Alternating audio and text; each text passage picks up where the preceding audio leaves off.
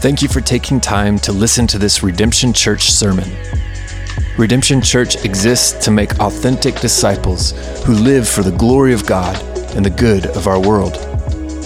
We want to help everyday people wake up to a deep, meaningful life in Christ. We pray this sermon will help. For more information about Redemption Church and for additional resources, please visit redemptionokc.com.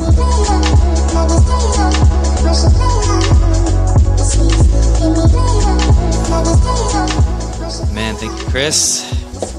Good morning. We'll be continuing our Christmas series today in John chapter 1. We'll be looking at verses 9 through 13 this morning. I don't know about you, but Christmas is my favorite time of year. One thing that I especially love about the Christmas season are all of the Christmas lights. As far back as I can remember, my family always put lights on our house, and one of our favorite Christmas traditions was driving around our town and looking at all of the lights. And then when I was in high school, I started taking charge of the lights in our house, and I just kept adding more and more each year until one year we were having some electrical issues and had to kind of pull back after that. I was thinking about Christmas lights in connection with our series in John 1 because light is this huge theme for Jesus, a metaphor for Jesus all throughout the chapter. And so I was wondering if Christmas lights were originally a way that people celebrated that Jesus is the true light, the light of the world. Unfortunately, nobody really knows who first started using Christmas lights. What we do know is that Christmas trees and putting candles on Christmas trees was something that started in Germany in the 15 or 1600s. And then when electricity was discovered and indoor lights were created, it just made sense to make the transition from candles, which were obviously dangerous on a tree, to Christmas lights. There is one story that claims that Martin Luther was the first person to cut down a tree, bring it inside for Christmas, and put candles on it to celebrate Jesus as the light of the world. But there really isn't any evidence to support whether or not that's a true story or just a myth that somebody made up. So Christmas lights might be a way to remind us that Jesus is the light of the world, the true light. Maybe they just look pretty. But either way, Christmas lights became and remain this popular Christmas tradition. So we've had our own house for a couple years now, and of course, no surprise, we put Christmas lights up. And a couple of weeks ago, after we had put the lights up, we took Imogene outside to see the lights. And she was too little last Christmas to really appreciate the Christmas lights. But when we went outside this year, she just kept looking around at the house with this sense of awe and wonder on her face. And she wanted to get in her swing, even though it was dark and cold outside, and she was swinging, and she's just looking up at the tree, and there's snowflakes in the tree and back at the house, and she just was so excited about the lights. And on one level, there wasn't really much reason for Imogen to be excited about these lights. She's seen plenty of lights in her short life, but of course, Christmas lights aren't just ordinary lights. She's even seen Christmas lights on TV in movies, Christmas movies, or Christmas shows, but there was something different when she saw them in person and experienced them for herself. And she saw me putting the lights up during the daytime, so she knew to expect something odd on our house, but until it was dark out, they didn't have any sort of effect on her. So these Christmas lights led Imogen to wonder and amazement because they were brighter than any other light she had seen. She could experience them with her own eyes, and when everything else was dark at night, these lights really stood out and struck her with wonder and awe. I think this scene is a helpful depiction for what John has in mind when he's talking about Jesus as this true light that has come into the world. John isn't saying that Jesus is like a nightlight or just like an ordinary lamp. Jesus is the one true light. And the reason Jesus is the true light is similar to the reason that Imogen was marveling at our Christmas lights, is because the world is dark and in need of Jesus' hopeful light. It's because Jesus can be received personally and experienced by everyone, not only as something we see others experiencing, and because Jesus' light is better than any other form of light that our world offers. So as we see Jesus as the true light this morning, let's posture ourselves in the same way that Imogen was when she saw our Christmas lights, excitement and wonder and awe.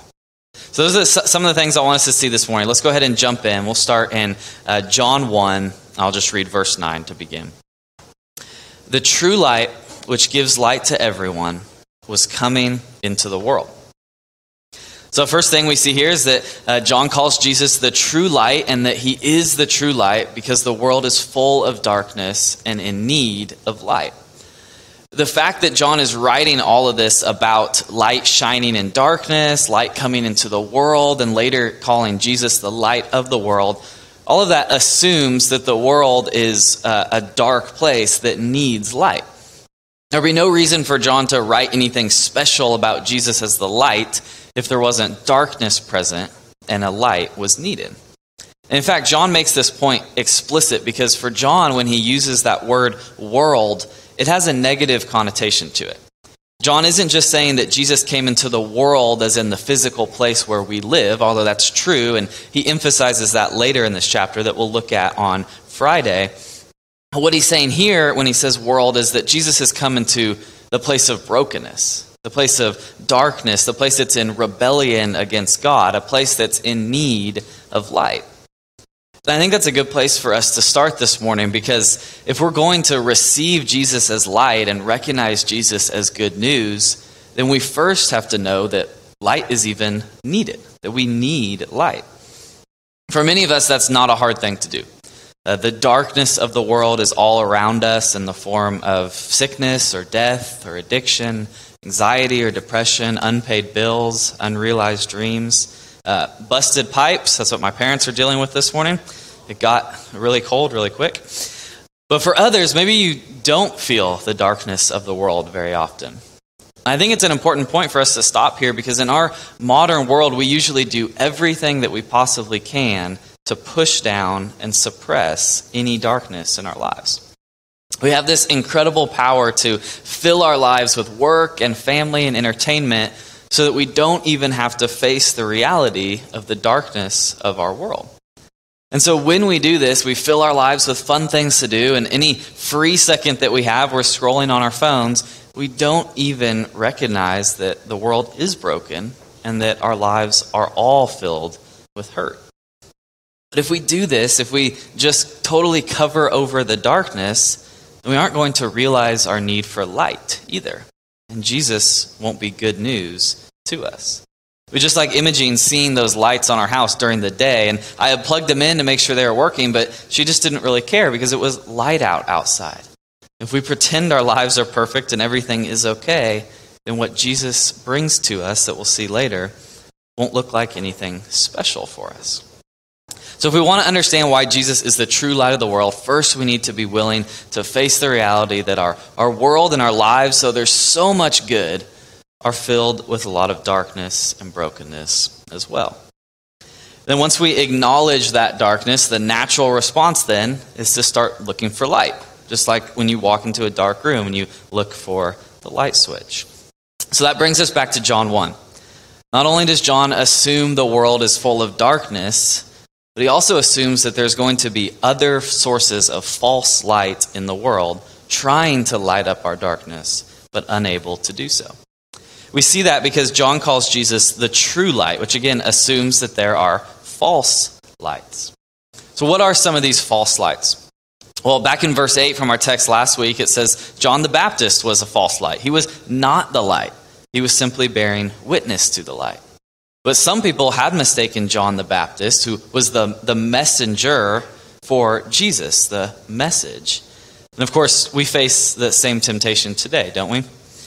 We are tempted to look to a particular church or a specific celebrity preacher or a certain book or denomination or specific theology. And these things aren't bad, but we can so easily mistake them for the true light.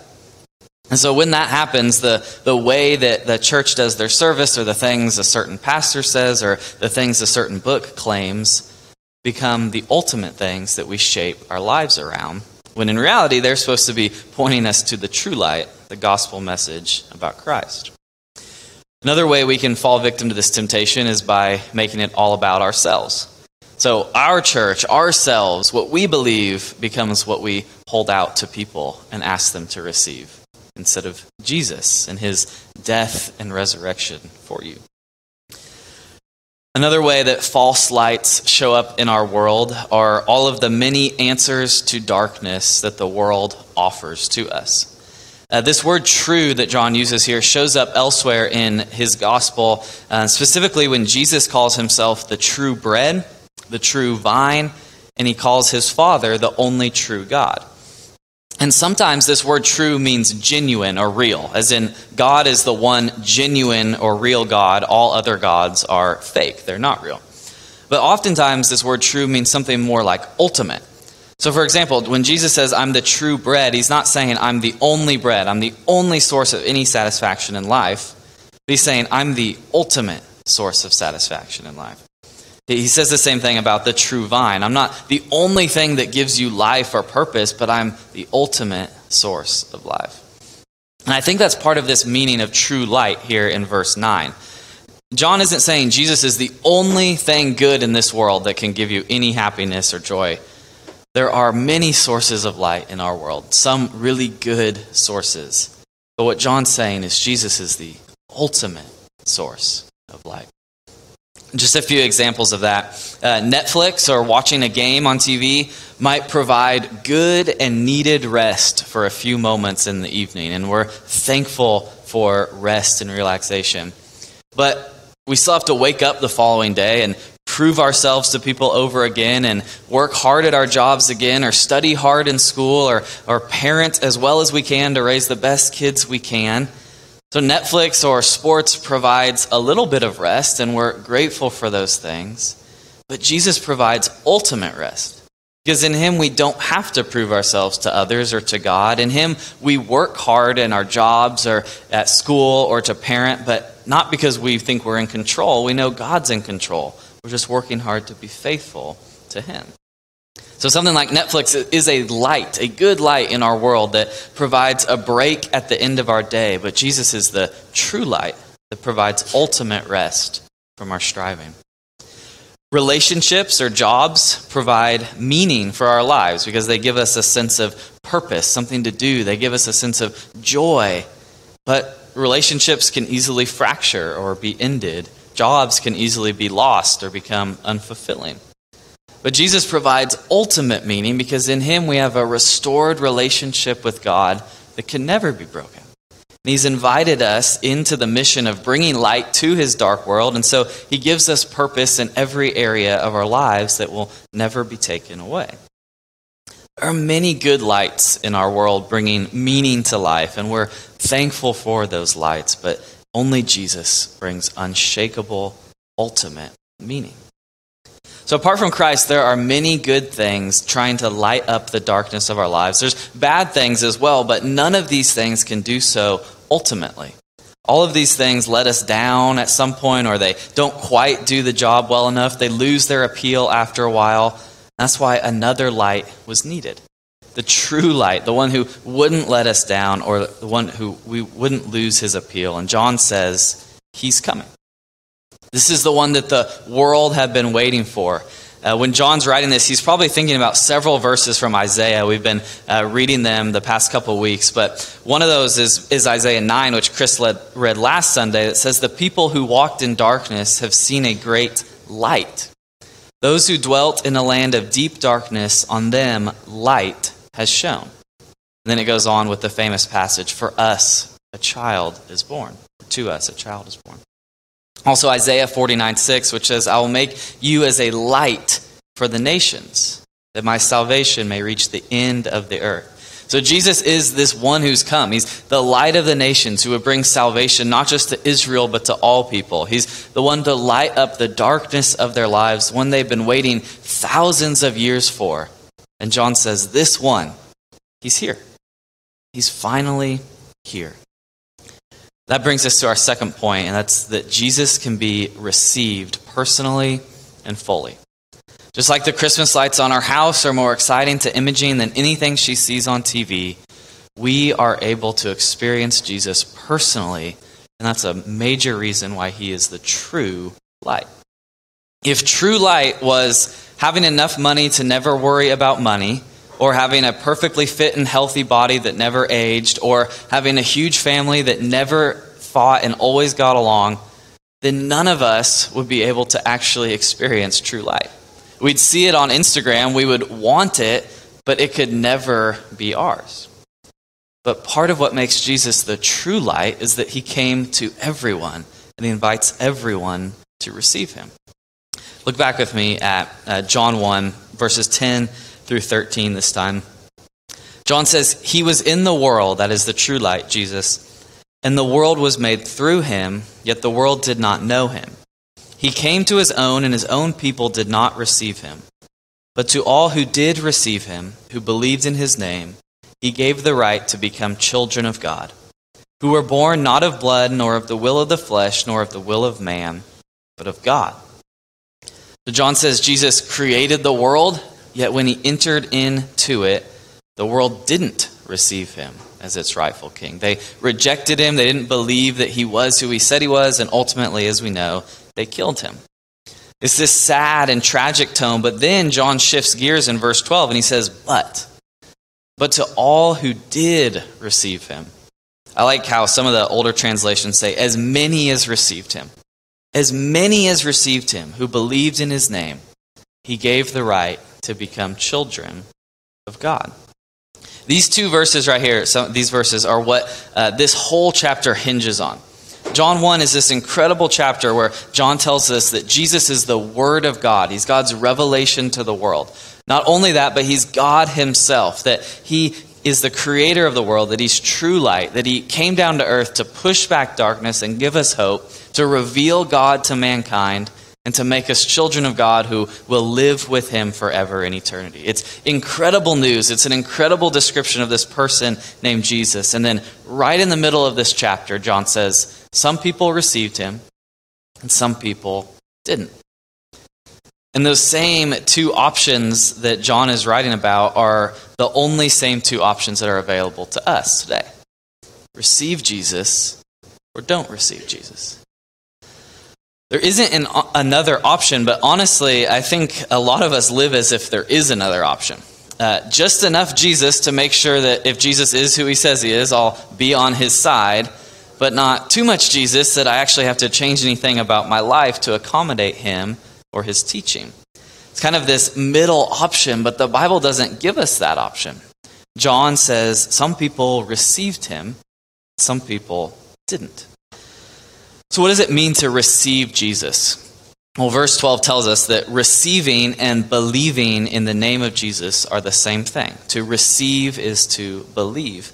And one thing that means is that our only job to receive Jesus' light is to receive and believe.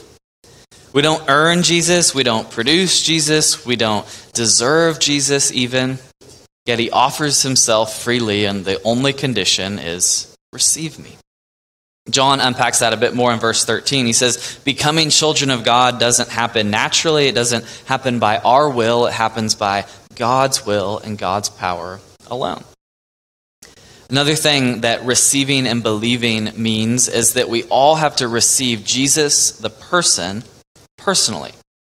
John is teaching us here two very important things about believing in Jesus and receiving his light and becoming a Christian. One is that simply believing in a generic God isn't enough to experience Jesus' light. And two is that you have to receive Jesus personally for yourself. No one else can do it for you. So the fact that John is asking us to believe in a name is really significant because names are personal. They're attached to people. And all throughout the New Testament, we see this word name attached to God. And usually it's talking about Jesus or the Holy Spirit. It's talking about the two most personal persons of the Trinity. It's never just a generic mention of God. And I think why that's important is because if you want to receive Jesus, receive the light that he brings to our dark world, then you actually have to receive Jesus.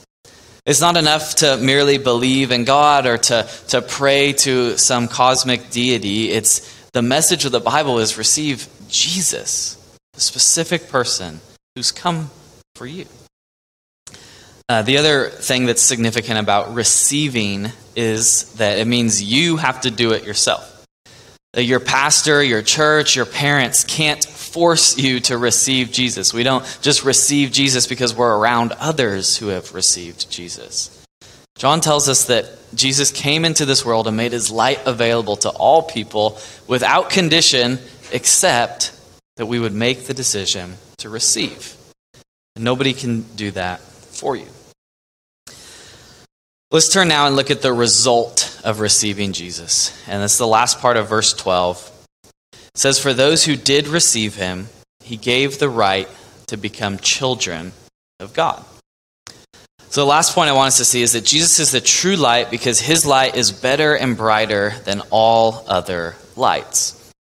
Receiving Jesus means gaining the right to become a son or daughter of the Creator and King of the universe.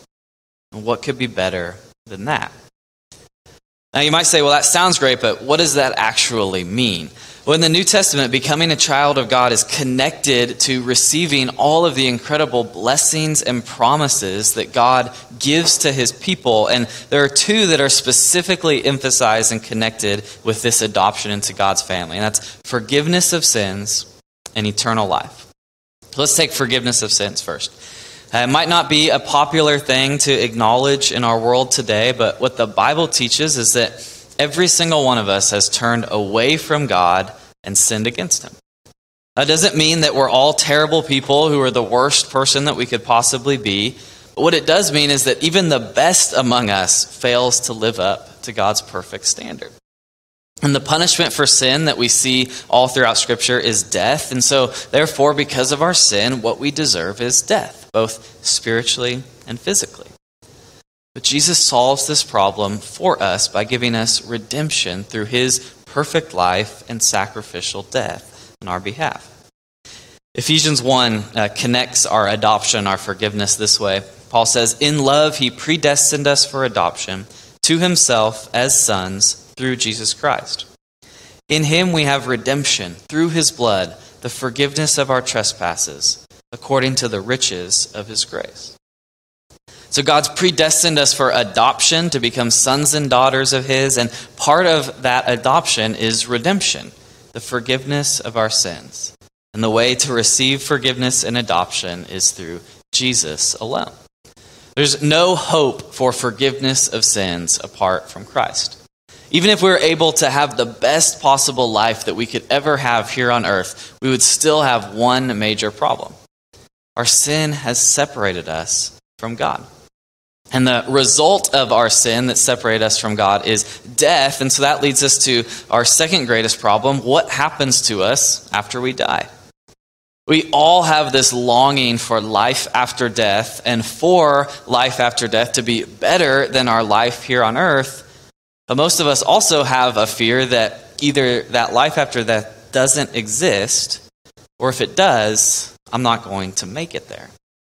And the light that Jesus brings to our dark world is the best light that anyone could possibly bring, because not only does he offer us hope that there is an incredible future available to us, he also offers us assurance that if you receive him, it doesn't matter what you do, it matters what he's done, and you'll be there. Look with me at a little bit of a lengthier passage, 1 Peter 1, verses 3 through 7. Peter says, "Blessed be the God and Father of our Lord Jesus Christ. According to his great mercy, he has caused us to be born again to a living hope through the resurrection of Jesus Christ from the dead, to an inheritance that is imperishable, undefiled, and unfading, kept in heaven for you, who by God's power are being guarded through faith for a salvation ready to be revealed in the last time. In this you rejoice, though now for a little while, if necessary, you have been grieved by various trials, so that the tested genuineness of your faith, more precious than gold, though that perishes though it is tested by fire, may be found to result in praise and glory and honor at the revelation of Jesus Christ." There's so much good stuff in that passage, but I just want to draw out a couple things connected between adoption and eternal life. And the first is just that connection. Peter says we're born again to an inheritance. So there's adoption language, born again to a new family, a new future. And the inheritance that he's talking about is clearly eternal life. He says it's imperishable, it's undefiled, it's unfading, it's kept in heaven for you. So receiving Jesus means becoming a child of God, and becoming a child of God means receiving a future inheritance of never-ending, never boring, perfect life with God. And the second thing I want to point out from this passage is that we are able to have this hope through the resurrection of Jesus Christ from the dead. And this is significant because it gives us a grounding for our hope in eternal life. If Jesus has been raised from the dead, then we have reason to believe that we, as his brothers and sisters, will be raised from the dead as well. And of course, there were hundreds of eyewitnesses who testified to the fact that Jesus was, in fact, raised. And so Jesus' resurrection is both a foretaste of what we'll experience in our own resurrection and a guarantee that we don't have to wonder whether or not we'll be there, because Jesus has said, if you're in me, you will be with me in heaven. The last thing from this passage is that our eternal life with God is going to be so incredible that even our suffering here on earth will seem worth it once we've experienced heaven with God. That's why Peter is able to say that in your future inheritance, you rejoice even while grieved by various trials. The only way Peter can say that is if our future is so incredible that it makes up for all of the suffering and brokenness that we experience here on earth. Eternal life is only good news if it's real and not just something that we're hoping for gullibly. If it's available to us and not just something that other people will experience but not us. And if it's so amazing that it makes up for everything that we have to go through here on earth. And that's exactly what God promises to those who receive Jesus and receive adoption into his family. Did anyone watch the spooky Netflix series this fall, Midnight Mass? If you didn't see it, the series takes place on a small island. There's 100 or so residents. And it was a really interesting story because it had major religious themes all throughout the story. The basic plot is that this town has a very old priest, and he goes to Israel on a trip, and he becomes ill while he's there and doesn't return home. And so the Catholic Church sends a much younger priest to fill in for him. And as soon as the new priest gets there, strange things start happening on the island. People are seeing things moving around in the dark. There's a girl who is paralyzed who now starts walking. There's an older woman with dementia who not only is healed, but actually starts aging backwards. It gets younger. And for the first half of the series, the show seems to be making this case that Christianity gives people hope in the midst of their suffering. And this kind of positive view of Christianity hits a climax right in the middle of the show in this memorable scene where you have two people who have both experienced incredible suffering in their lives. There's a woman who grew up without a father. Her mother was abusive, and she's just suffered a miscarriage. And then this man who's about her same age who left the island after high school, became successful in the finance world, and then killed someone while driving drunk and spent several years in prison. So these two people are sitting on a couch and they take turns telling each other what they believe happens after death. And the man goes first, and he says that basically he believes that when you die, that'll be it. You'll cease to think about anything or feel anything. You'll just go into the ground and become one with the universe once again.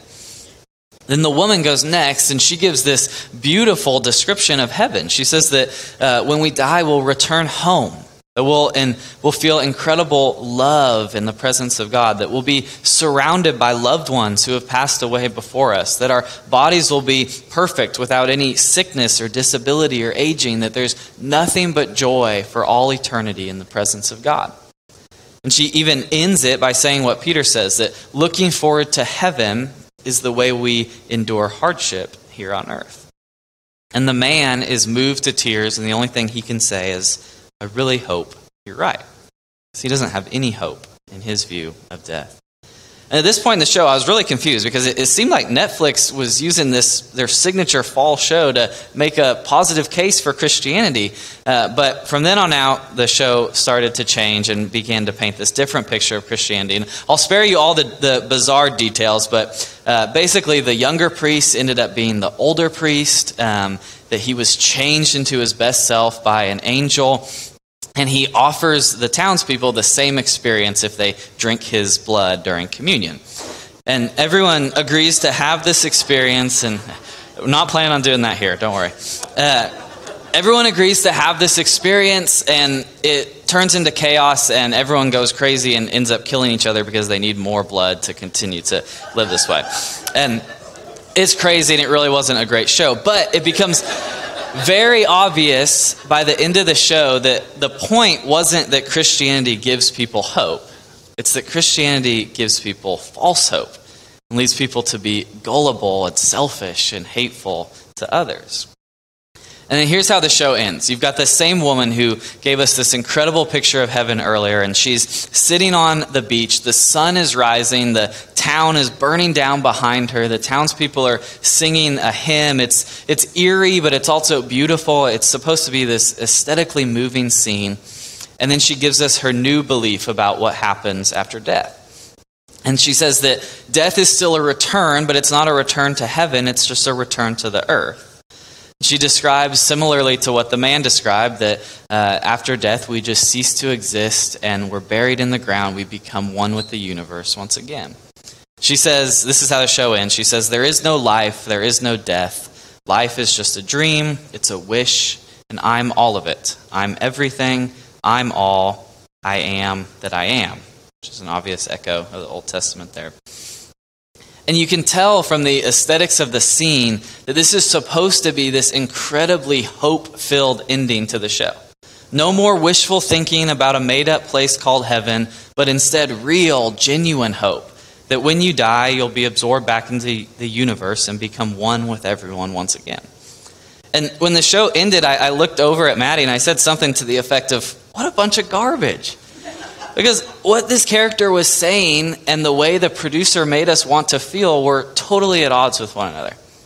This view of death, absorption back into the oneness of the universe, isn't good news at all. There's no hope in that. Returning to the ground might be comforting to this fictional TV character, but that's not comforting to someone who really grew up without a father, with an abusive mother, and who's just suffered a miscarriage. This view of death isn't good news for someone who's got the best life they could possibly ask for either, because if that's you, well then you better enjoy it, because at any moment it'll be over and you'll never enjoy it again. It's not good news for the best life, and it's not good news if you've faced more suffering than anyone else has faced. I don't understand how the producers of the show think that this view of death is good news for anyone, but honestly, it's the best that a worldview without Christ can do. I think the producers thought they were showing us just how gullible Christians are to believe in heaven. But in reality, I think what they showed us was just how gullible non-Christians are to believe that a world without Christ has any hope whatsoever.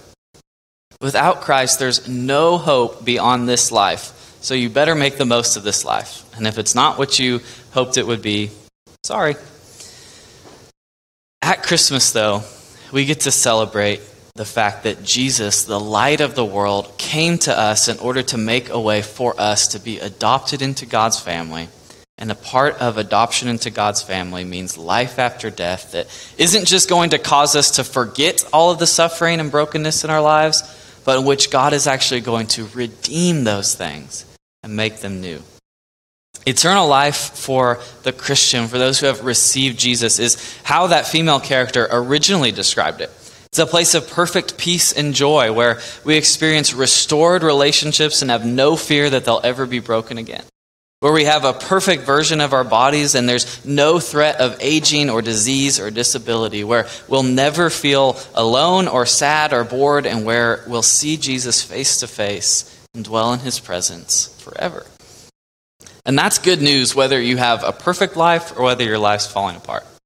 It's good news if all your bills are paid or if there's unpaid bills. It's good news for a miscarriage or for addiction or dementia or the death of a loved one or for broken relationships or for any of the darkness of our world. And that's why Jesus is the true light. He's the only one who can lighten up our darkness fully. Of course, if it's not true, then it is just wishful thinking, but we believe that it is true. That hundreds of witnesses who saw Jesus raised from the dead testify to it, that thousands of years of church history testifies to the fact that Jesus is alive and that we'll be with him someday. So as we seek to apply this to our lives, let's do so both personally and missionally as well. So personally, let me just ask you, have you received Jesus? If not, we would love to talk with you about what that means. If you have any questions, you can ask us after the service. If you have received Jesus, are you looking to him for light and resting in his grace this Christmas? And missionally, as we move into a new year and as we see our families at Christmas and even as we look forward to moving our church downtown next year, let's remember that what we have to offer our world is Jesus. Nothing more and nothing less. But what we do have to offer in Jesus is much more hopeful than anything else the world has to offer. So let's hold out Jesus to those in our lives, and while many will reject him, let's have hope that others will receive him as well. Let's pray. Father, thank you that you have not left us in the darkness of our lives without hope, but that you've sent your Son. God, help us remember that all throughout the year, but especially at Christmas. Give us an incredible hope that is good news for our lives here on earth and good news for our future eternity with you. God, help us believe that and to hold that out to our friends and family and our city this Christmas and this next year. It's in Jesus' name we pray. Amen.